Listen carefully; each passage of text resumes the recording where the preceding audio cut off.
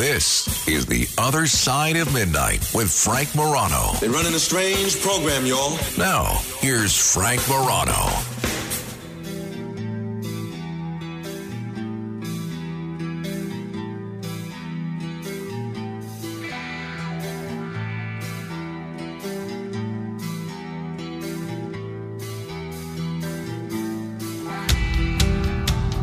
Since we've been on this program for the better part of 3.5 years, I have done a lot of segments on the John F. Kennedy assassination, especially last year.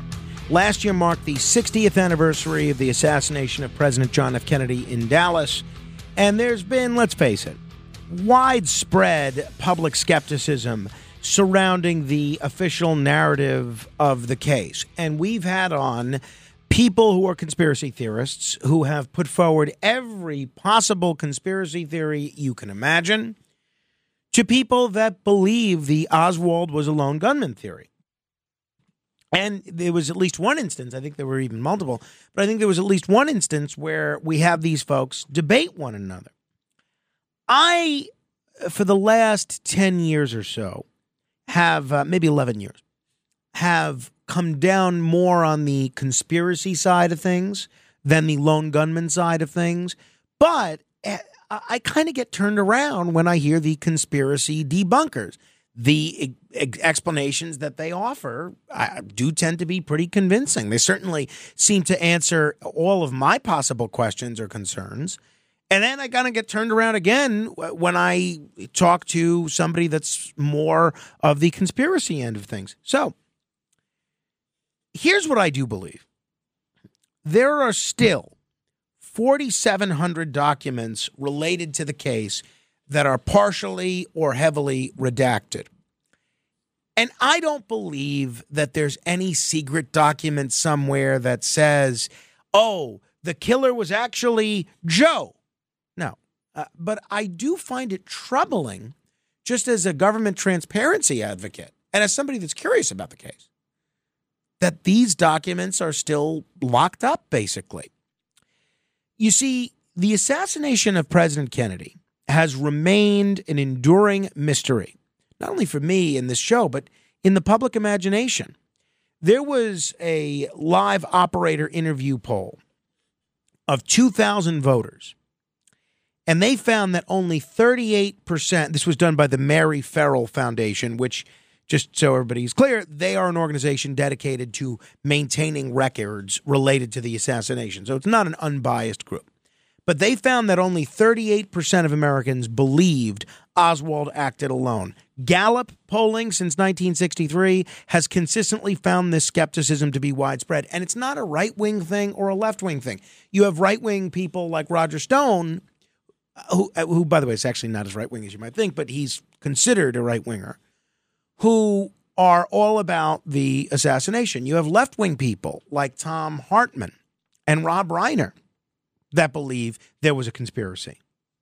So this ongoing debate about the release of the John F. Kennedy documents really has made its way into the presidential election this year, where you have independent presidential candidate Robert F. Kennedy Jr., John F. Kennedy's nephew, who's known for pushing a lot of things that people say are conspiracy theories that are outside of the mainstream.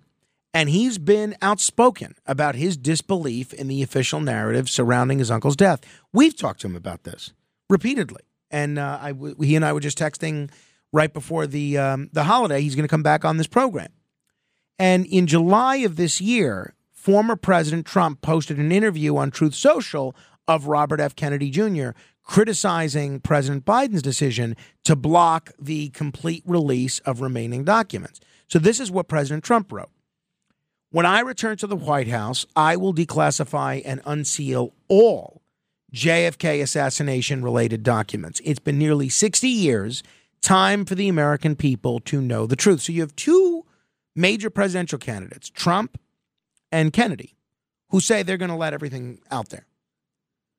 Biden says, nope, we've released everything that there is to be released. Jefferson Morley, a writer who has chronicled the events surrounding Kennedy's assassination, and he's been a guest on this show as well, He's the vice president of the Mary Farrell Foundation. He said that the group, which pushes for more disclosures about the events surrounding JFK's assassination, didn't expect the Kennedy assassination to be an issue in the 2024 election. But it is. And it doesn't surprise them. So Morley summed up in talking with NBC News why he thinks the release of the remaining documents is so important. Quote, if you want to get full disclosure on 9/11, unidentified aerial phenomenon, you've got to start with JFK. Okay, if the CIA gets their way on the murder of a president, then they're going to get their way on other issues. I think there's a point there. We spoke with Larry Schnapf, who's the lawyer for the Mary Farrell Foundation, about why he's doing this and why he thinks disclosure and letting these records out and uncovering them is so important. Oswald allegedly went to Mexico to get a visa to go into Cuba. In the process of doing that, he went to the Russian embassy and reportedly spoke to a person that was in the KGB that was also the head of the unit that does assassinations. And so there was one theory that, that the Russians were behind it. And this was another way of showing that he was, a pro-Castro supporter. So he basically believes there's documents related to that meeting in Mexico that have not been released. He said a lot more there, but that's all that we have available from my discussion with him. So I think that's interesting. I'm curious what you think. I don't care whether you're Democrat, Republican, Independent, or something else, libertarian, vegetarian. Don't you think it's time just to release all of these documents related to the Kennedy assassination in an unredacted manner? I mean, who are we still protecting 61 years later? It's time to let them all out. Let the documents out.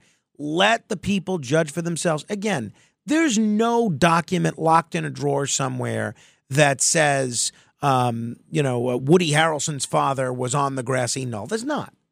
But if there are documents that they've worked so hard to hide from us for 6 decades, what's the sense in keeping them hidden? 800-848-9222. That's 800-848-9222. I mentioned UAP. Axios reported yesterday that House members of the House of Representatives, are going to receive a classified UFO briefing. So congressional interest in this UFO issue has grown significantly, with a small but vocal group of lawmakers pushing for greater transparency from the government. I don't know where this is going to go. People in the UAP community say it's hard to generate much enthusiasm for the House of Representatives Oversight Committee being told much from the Intelligence Community Inspector General. The Inspector General may confirm some of the things that David Grush said to Congress, but will that be disclosed? Probably not, right? If there's a reason it hasn't been disclosed to the public so far, it's difficult to see the members of the Congress getting briefed and then disclosing this to the public. In my research on this, though, about what's out there, what information the government may have, I came across a very interesting interview that was done by Daniel Sheehan. Daniel Sheehan's a fascinating guy. I'd love to get him on this show. He's a constitutional lawyer, a public interest lawyer, political activist, and an educator. Harvard College, Harvard Law School, Harvard Divinity School. He is a very accomplished guy. He's participated in the Pentagon Papers case. He's participated in, he's the chief counsel of the Romero Institute.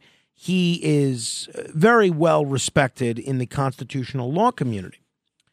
Here is a clip in which he states, I'm going to play it for you, that he's spoken to someone who was present while an extraterrestrial was being interviewed.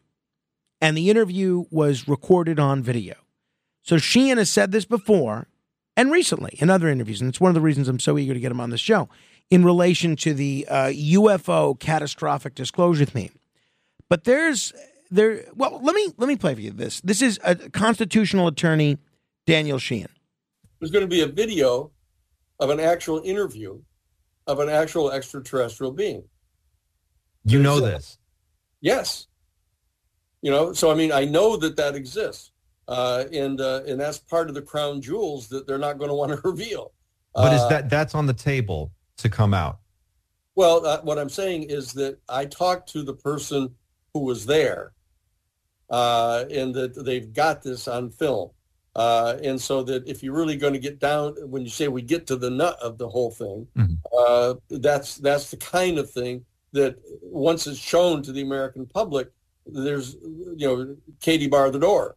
There's nothing that can be denied anymore.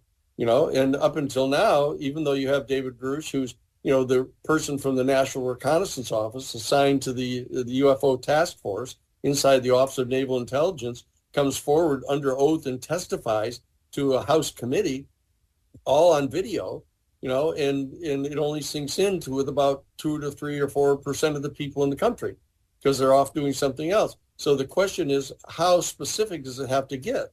How graphic does the information have to be? You always hear about, why don't they land on the White House lawn?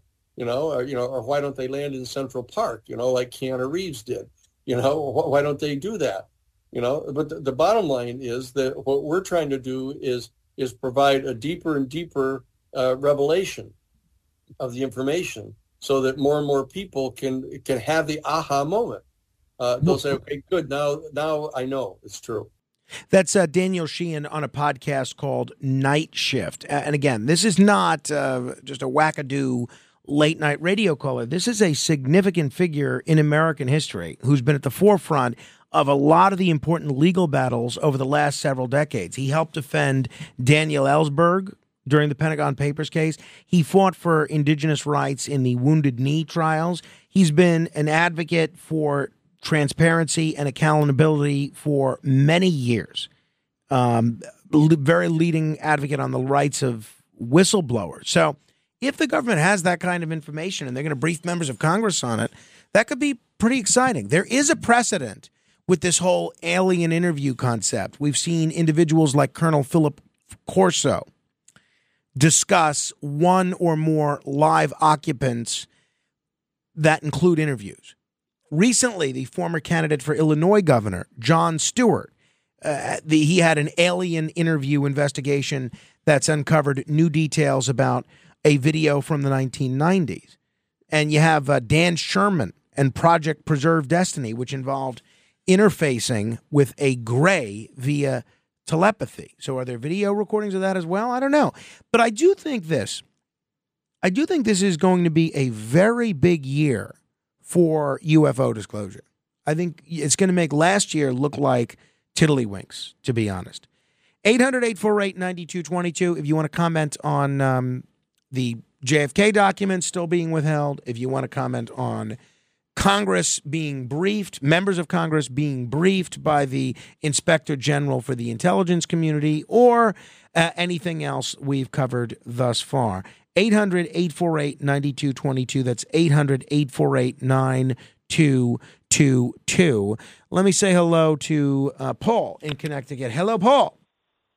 Hi, Frank. Happy New Year Thank to everybody. You I know too. It's a little late. Have you been doing any decent gambling? I did some indecent gambling on Friday night. I made the mistake of playing after I'd had a few, which never works out well. I won at the craps table, and rather than take the $100 or $200 that I won and putting it in my pocket, instead I stopped by that roulette table, which is always a mistake, and it's something I would never do sober. And I said, "Oh my, red has come out a lot, hasn't it?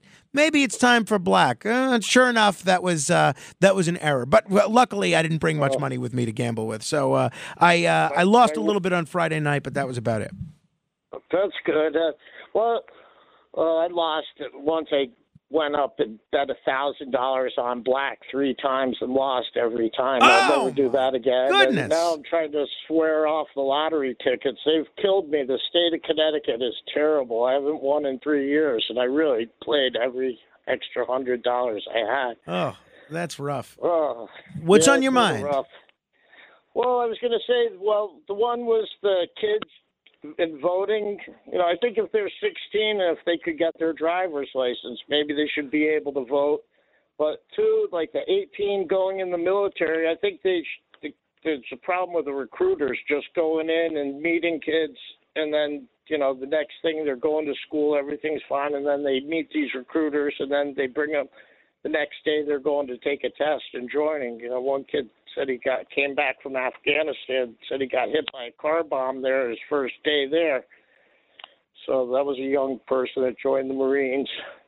Yeah, I mean, that's terrible. That was something I felt bad about. Yeah, how could you not? So, for his mother in Shelton, Connecticut. Yeah, nobody should go through that. I mean, terrible. It's one of the reasons I think you see a lot of young people not wanting to join the military. You think, hey, look, why should I go and fight not for my own country, but in an Afghan civil war or an Iraqi civil war or a Syrian civil war or a Yemeni civil war? I think it's a very legitimate issue. One of the things that we hear about a lot is when it's Memorial Day or Veterans Day, you always hear people say, oh, all these veterans died for our freedom. Well, if an American serviceman, and I'm not saying we shouldn't mourn an American serviceman, we absolutely should, but if an American serviceman died in Iraq, did they really die for our freedom, or did they die because politicians in this country chose to invade Iraq? Right? So I think it becomes a very difficult recruiting tool post-Vietnam when you look at it this way. Vietnam, we were told if North Vietnam wins, that's it, domino effect, communism takes over. Well, not only did North Vietnam win, not only is all of Vietnam communist, we trade with Vietnam. We buy all sorts of stuff with Vietnam. Americans go on vacation to Vietnam. So that was bogus. It was bogus.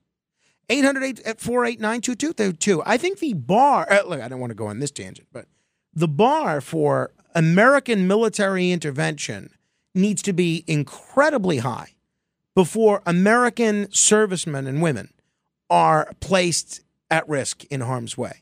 It shouldn't be because a government that we're friendly with is at loggerheads with another unfriendly government. I think the security of America has to directly be threatened. That's my barometer. That's my view. That's what I'm looking for in a commander-in-chief. And it's one of the things, honestly, that I think Donald Trump understands. I think he's made some mistakes, but I haven't seen a president that hasn't. Billy's in Rockland. What's on your mind, Billy? Hey, great show, Frank. Thank you. I think if you release the Kennedy documents, the people that go through them are going to be able to put 1 + 2 + 3, and they're going to go through all of them. And they're going to find a common theme or common threads. The people on the Warren Commission that maybe said, oh, don't go here, don't go there, or go up this way. Then they're going to be able to point fingers. So that's why I think maybe these documents aren't being released. But I think you might be right. And I think it's one of the reasons so many people want them released. But I think if you're at this point and you don't believe there was a conspiracy or something, I think you really are never going to believe that there's a conspiracy. But who knows? But if that's the case, Billy, we should have a right to know, in my view. Thank you. 800-848-9222, 800-848-9222. Robert's in Suffolk. Hi, Robert. Hi, Frank. I'm with Neil about the age of majority, as it's called. When you are an adult, it's generally accepted in society here that age, for almost every intent and purpose, is 18. Well, but it used to be generally accepted that it was 21 when they changed it 50 years ago to 18. Yes, and I believe that was primarily for military recruiting purposes it was done. Right. Okay. And so what about also doing it for taxpayers' purposes? Okay. Now, we've seen the opposite happen because it's turned out that a lot of people who are 18 are not mature, intelligent, or wise enough. Wisdom comes with maturity and age. life experience. And especially with these kids being taught revisionist history. Right, but again, Robert, but so now, are you going to take the right to vote, Robert? Are you going to take the right, Robert? Are you going to take the right to vote away from an 18-year-old at this point? No. So if your concern is, revisionist history and the education system, then let's fix the education system. But if you're saying people shouldn't be able to vote because they're being brainwashed in school, then the 18-year-old, the 19-year-old, the 20-year-old, the 21-year-old that's voting right now, they're victims of the brainwashing. So how do you allow the 18 and the 19-year-old to vote, but not the 16-year-old? All right. Let me give you a real-life example. Very recent, in fact. Nikki Haley, she is a early Gen Xer, right? I think so, yeah. Yes.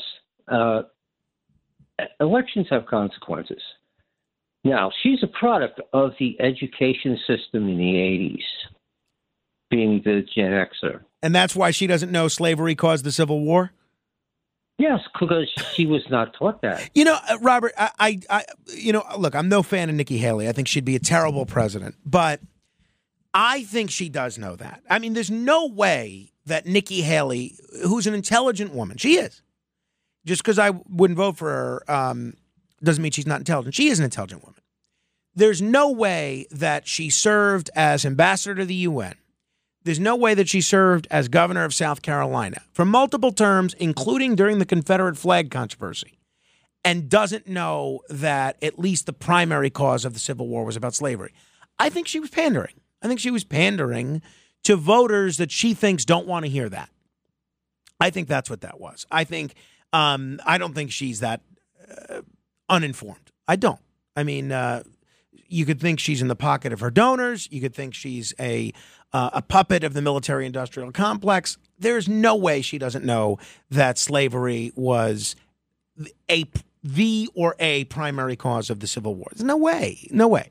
I think she was pandering. I think you want to take away points from being dishonest, let's do it. But I don't think there's any way that she didn't know that because of the education system. And let's say you're right. Let's say you're right that she doesn't know it because of how she was educated. Are we going to take her right to vote away? No. So this whole idea that you need to know certain things in order to vote, we don't do that in this country currently. Some people might make the case that we should, but we don't. Matthew is in Maryland. What's on your mind, Matthew? Yes, sir, Frank. I've spent a lot of time studying the Kennedy assassination, and I want to stay calm because I'm passionate about it. Have you ever seen Mark Lane's documentaries that he did on Rush to Judgment and the interviewing of the Dealey Plaza witnesses, in 1965? I did read that book, but I didn't see the documentary, no. Well, the documentary is very impressive because he interviews the railroad workers on the overpass. And, he called them while this was all fresh in their memory. And it's so, I don't think they have that available anymore. I think they've tried to get rid of that documentary. And he did a series of documentaries on that, which is, if you watch them, plus read his books, he built such a powerful case that the CIA was the prominent force behind the execution. But I've talked to people. One of the most impressive things that happened, I talked to some police officers that were at a nightclub I was singing at. And, they were with their wives. And I said, I've been reading about JFK. I've been reading Garrison's book on the trail of the assassins. Anyway, they were cops in D.C. One of them stood by Jacqueline Kennedy at the funeral. And he said, you're going to get me crying here, Matthew. He said, because we used to get together at a bar with CIA, Secret Service. And he said the Secret Service man he was at the bar with at the time, all this was happening, said, hey, Mac, it's not like what they're telling you up there. He was shot from the front. The Secret Service man that was in the motorcade. So I've had grassroots, talk to people. I talked to sheriff in Dallas. And, just said, Matthew, were you there? Do you remember? And he said, we all believed it was a conspiracy. So, Matthew, I have to run, but... Here's the other thing. Did you see Bart Crenshaw? He was the doctor. He did a 60 Minutes interview in 90... Matthew, I'm losing you, but I have a guest anyway. I am familiar with that 60 Minutes interview. We're run low on time here. Another mystery, though, is what became of the USS Cyclops. 1918, it just disappeared. We're going to get into this with somebody that has studied this for years. It's a mystery of mysteries. Marvin Barish joins us straight ahead. The Other Side of Midnight with Frank Morano.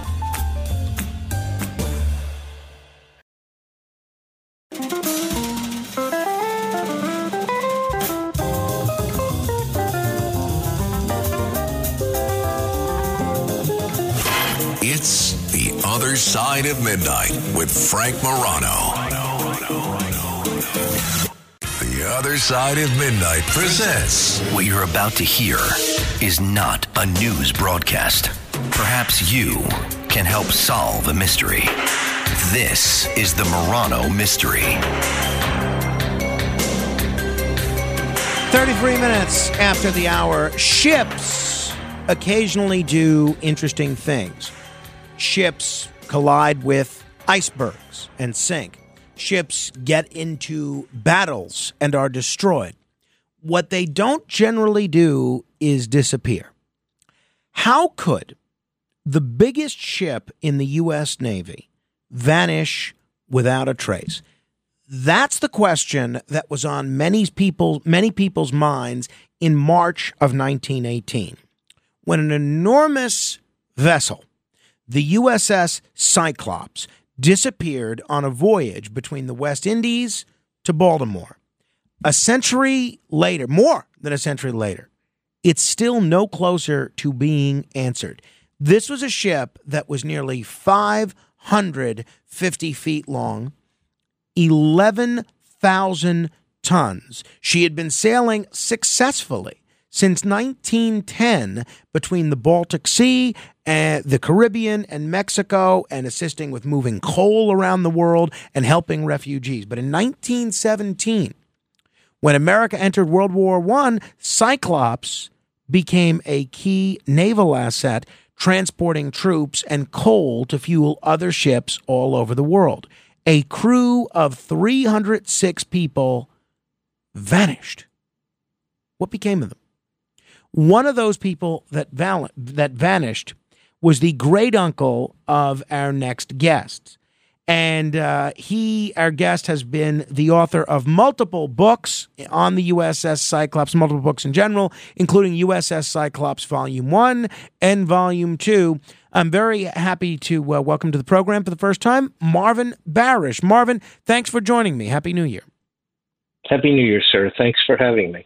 So, Marvin, tell us who your great uncle was. My great uncle was a young man that worked in his family's tailor shop in Baltimore. There was a large family, but a few of them still remained to work in the shop. Some others had gotten married and moved on. My great uncle Lawrence was still single. At the time he enlisted in the U.S. Navy, he was 22. He was one of the first 800 from Maryland to enlist in the Navy following the call from President Wilson, and was so commemorated in a massive plaque that's in the Maryland State House. It honors the first 800 from Maryland to enlist. If I may correct you on one item, it was actually 309 individuals that perished. Thank you. Okay, forgive me. 309. Got it. Not 306. That's all right. So it was nearly 106 years ago. And so as far as my uncle, he enlisted. He signed up in Baltimore. He began as an apprentice seaman, earned all of $17.60 when he first enlisted. He was assigned to the Cyclops, Started off as a fireman third class, eventually got promoted to fireman second class. He was one of the individuals that worked deep in the bowels of the ship, shoveling coal, working with the boilers. It was just not a pleasant duty, I'm certain. But he was all of 5 feet 4.5 inches tall, 135 pounds. So he was a little guy compared to, I guess, many people nowadays. But he still pulled his load, kept his nose clean, and performed well from everything I found. And to this day, my understanding, and correct me if I'm incorrect on this one, is that there's been no wreckage found of the Cyclops. Is that accurate? That is accurate, yes, sir. Okay, so what were the prevailing theories surrounding the disappearance of the Cyclops, and have any gained more credibility over time? I don't think that any really good theories have held water, if you will, for all these years. The biggest difference between the years that the Cyclops successfully traveled, at least on the one hemisphere, carrying coal and liquid fuel oil, was that's what the ship was designed to carry, coal and liquid fuel. The difference on the final cruise back from Brazil and then the brief layover in Barbados and the final leg during which she disappeared was her cargo was manganese ore, which is a different game altogether. It's a lot denser material, needs to be handled differently, loaded differently. It's not a dangerous material necessarily. It's just a lot different, has different requirements for handling and stowage on a ship. And as far as you can tell, and I know you've looked into this thoroughly, how did the circumstances surrounding the disappearance of the USS Cyclops differ from other naval disappearances of that era? Well, we were still at war. The First World War was on. There were rumors that perhaps there was a German U-boat that had attacked her. There was no proof. The Germans disavowed that post-war. The circumstances in this case was Cyclops was traveling alone. She was out of radio contact during the period where they tried to, I guess, make a routine call to see where she was. She basically dropped off the face of the earth following her departure from Barbados on March 4th, 1918. And there were people that saw her off, but after that, there was no contact, no sighting, nothing. Could, and if people are just tuning in, we're talking with Marvin Barash. His book is USS Cyclops, Volume 1 and Volume 2.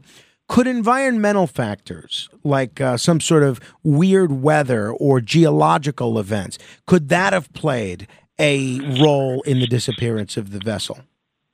It's quite possible. The ship had a history of severe rolling. On one day in particular, August 22nd, 1916, during some heavy weather off the coast of Rhode Island, she rolled 50 degrees to starboard and 46 degrees to port. That's not really a good situation. She basically was a flat bottom craft, and I guess if everything was loaded properly, she would tend not to roll, but here she was carrying her normal cargo, not an unusual cargo. So she was designed to carry this particular cargo on that day that she had heavy rolling. The other thing was, over time, she, I believe, had some structural weaknesses. There were some fires that took place on the ship. Back in 1915, there were 2 fires that lasted a week, a couple months apart. One was in the bunker coal, the coal that the ship would use to propel herself, and then the cargo holds where the coal was kept to transfer to other vessels. So perhaps some of those weaknesses. There was also the possibility that a rogue wave could have attacked her. On her final cruise back from Brazil, one of her engines was inoperative. The starboard engine had a piston problem that the Navy decided would not be repaired down in Brazil, that new parts would be manufactured in Philadelphia and shipped to Baltimore I believe it was Norfolk to repair the ship. But one of the odd things that came out of the notes that I found was that they believed that there was perhaps a design flaw in that piston, and that they were going to create new parts. So while they were blaming the maintenance crew, the engineer and so forth on the ship, for letting some knocking sounds persist, and then the crew shut down the engine before they opened up the cylinder, these guys were kind of blamed for something that might not have actually been their fault, as far as any maintenance issues or things that they might have neglected to do. So there's a lot of different things on her final cruise that were unusual. And as far as being able to head off any particular bad weather, or in the case of a rogue wave, they probably wouldn't even know what was going to happen. I suspect she probably went down at night. There was nothing found on the surface anywhere, and she probably slipped quietly beneath the waves. And as a result, I believe, of a rogue wave, I think she probably made it to the Puerto Rico Trench area, which is the deepest spot in the Atlantic Ocean. I guess at her deepest depth, she's about 5 miles. One of the things that we see regularly is that there are ships or shipwrecks going all the way back to the Spanish Armada that are discovered by different explorers. We saw the wreckage of the Titanic discovered, I guess, about 70-something years after it went down. What advancements in technology, if any, or search methods have been employed in recent years in order to locate the wreckage of the USS Cyclops? There's a lot of new technology that we have the benefit of that just needs to be deployed. There are different probes that can be just dropped down to the depth that can transmit photos and detect the presence of different types of metals or materials foreign to the seabed. We have side-scan sonar, which I'm sure can do a pretty good job. There's a lot of remote sensing that wasn't available many years ago. And there were some searches for the ship, primarily closer to shore off the coast of Virginia back in the 70s. That gentleman thought he had found the ship. Turns out it was a much newer vessel. As far as any real looks, I think if my theory holds, the depth is probably the biggest factor as far as keeping the secret of the demise of the ship intact. Titanic, if I'm correct, was about 1.5 miles deep. So if Cyclops is about 5 miles, a little bit different type of strategy would need to be employed. Let me ask you this, Marvin. Obviously, you have a personal family connection to this, but for the public at large that's listening to this, so often when I do segments that involve history, historical mysteries, whether it's the Lincoln assassination or what became of President Zachary Taylor or anything, the mystery of Roanoke Island. So often, basically, the response that I get from some cynical listeners is, who cares? They're gone. It's over. Let's focus on things in the present day that are with us now. In your opinion, Marvin, why does the disappearance of the USS Cyclops in 1918 still matter? Why should anybody care about a ship that disappeared over 100 years ago? Well, I believe it's the same reason why people care that anybody is killed on the battlefield today or at sea. In the case of the Cyclops, I've met a number of different families who are still concerned, would like to bring this matter to rest and bring peace and such to all involved. It may be that one day somebody in their family, heaven forbid, would meet their demise. I think they want the same consideration as far as understanding what happened and perhaps prevent similar incidents from occurring. I would be remiss if I didn't ask you about this. My understanding is that the Cyclops actually disappeared in the Bermuda Triangle. There's been a lot written over the years about what goes on in the Bermuda Triangle. Why do you think so many things tend to go missing in the Bermuda Triangle? I believe it's an area that's geologically a little bit different. There's a lot of, from what I've observed on various charts and have read as best as I can on the subject, it's kind of like a mixing bowl of various currents, different temperatures. There are theories as far as gases that might surface that might create buoyancy issues. Perhaps some magnetic anomalies in the region.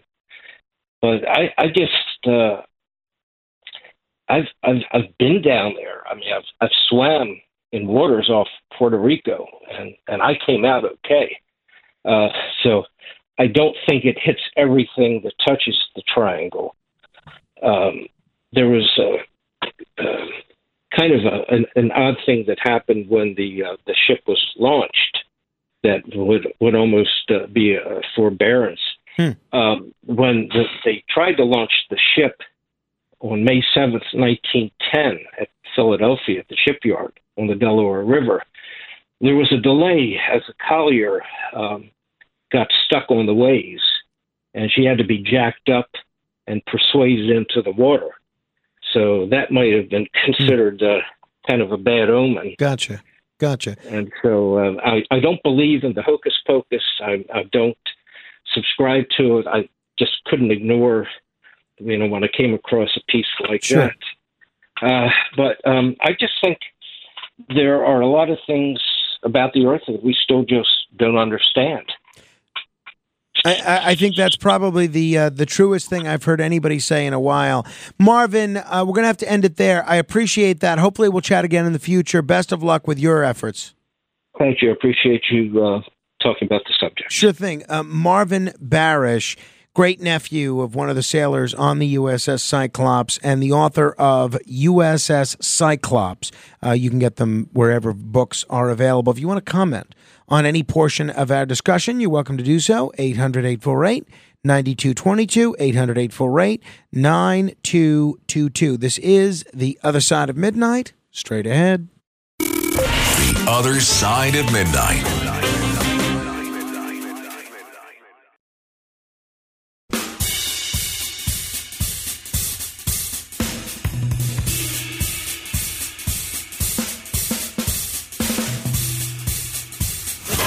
It's The Other Side of Midnight with Frank Morano.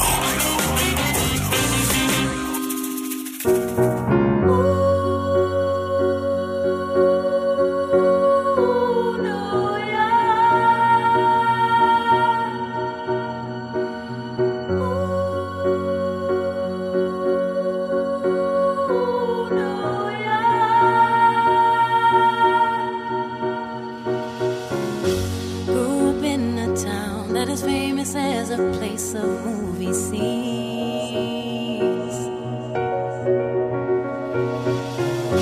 Noise is always loud, there are sirens all around, and the streets are mean.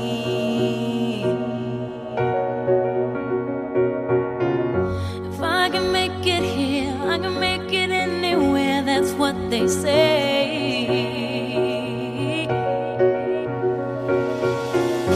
See my face in lights, on my name a monkey's found down on Broadway.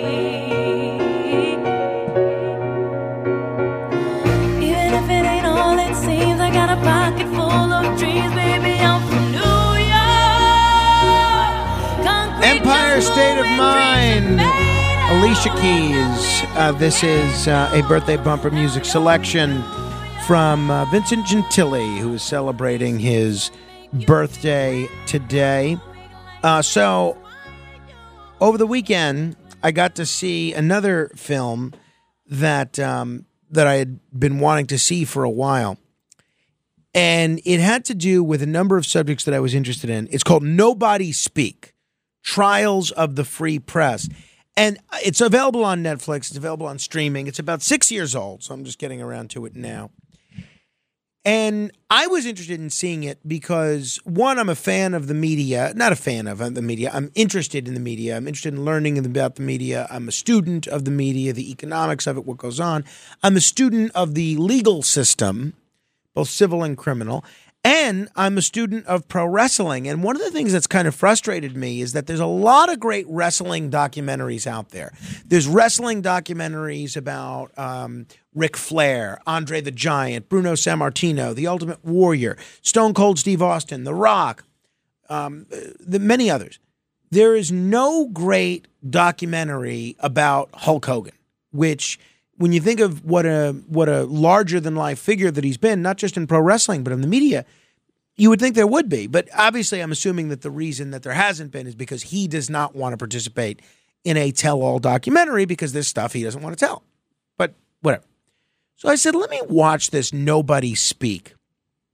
Basically, what I started watching it as was about the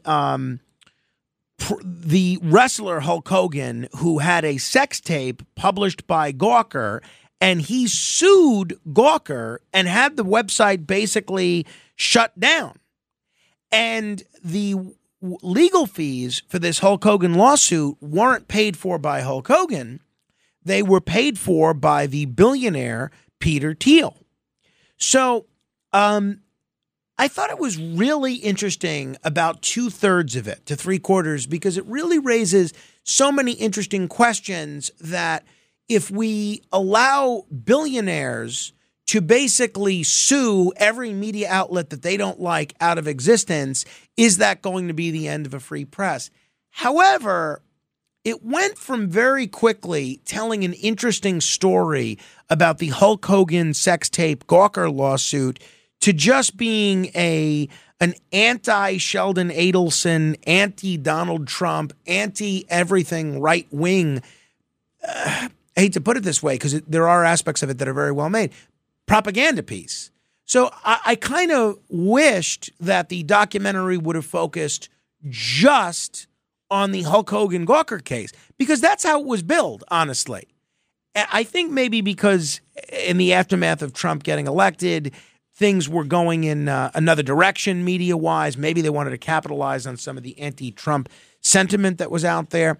I think it would have been better off just focusing on the Gawker case and what that meant for the future of media, because that would have been enough.